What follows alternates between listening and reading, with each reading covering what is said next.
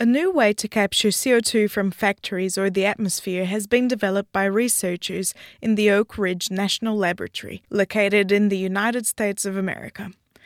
The new technology uses a different molecule to soak up the CO2, and it's 24% more energy efficient than the existing technologies. On top of it, the molecules can be reused up to 100 times, meaning even more savings. This improvement on technology may prove a very big step towards large-scale adoption of carbon capture, which could help slow down the effects of climate change. I'm Mariana Campos, and I've been chatting to Dr. David Fairen-Jimenez from the University of Cambridge. David comments on the new research from the Oak Ridge Lab.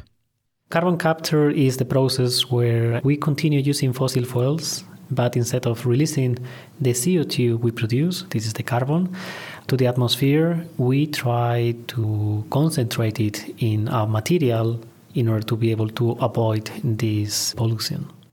Why is it important to capture carbon? Because this is one of the major agents in global warming and climate change. Currently, there is nothing that is used on a large scale, but there is a lot of research in academia and in industry about trying to provide new solutions to be able to continue using fossil fuels, but to be able to avoid all the pollution. Are there any problems with these techniques that are being researched? So the main problem is the cost. Basically, we need to spend a lot of energy to capture this CO2, and also we need to find a solution about what to do with all the carbon that we are able to capture. All this is based on the economics, and basically it's too expensive right now.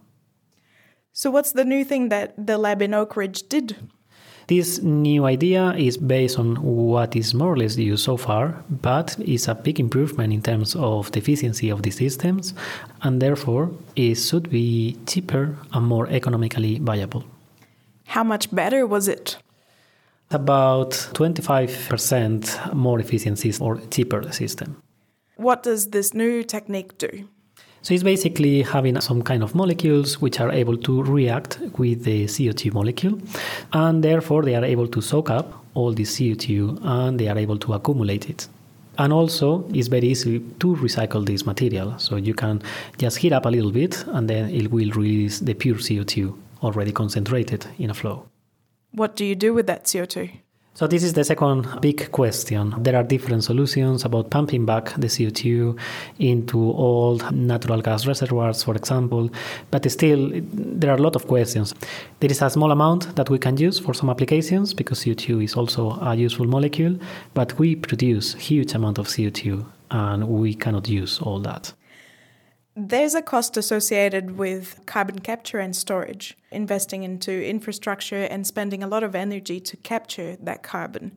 Is it worthwhile? It is very important because we are increasing the amount of CO2 that we have in the atmosphere, and this is linked to the climate change we observe.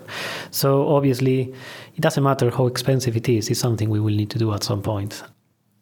And what's next? Can this technology be upscaled?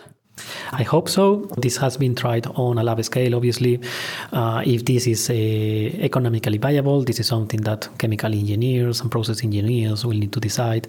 What are we going to do with the CO2? That's the next step. Where are we going to store all this amount of CO2? There's a lot of questions that are still quite open. It is very important also to remember that all these technologies are little steps, but obviously it's going in the right direction in order to reduce the emissions of CO2 in the atmosphere. That was Dr. David Fairen-Jimenez commenting on a new piece of research from the Oak Ridge National Laboratory. This paper was recently published in the journal Chem.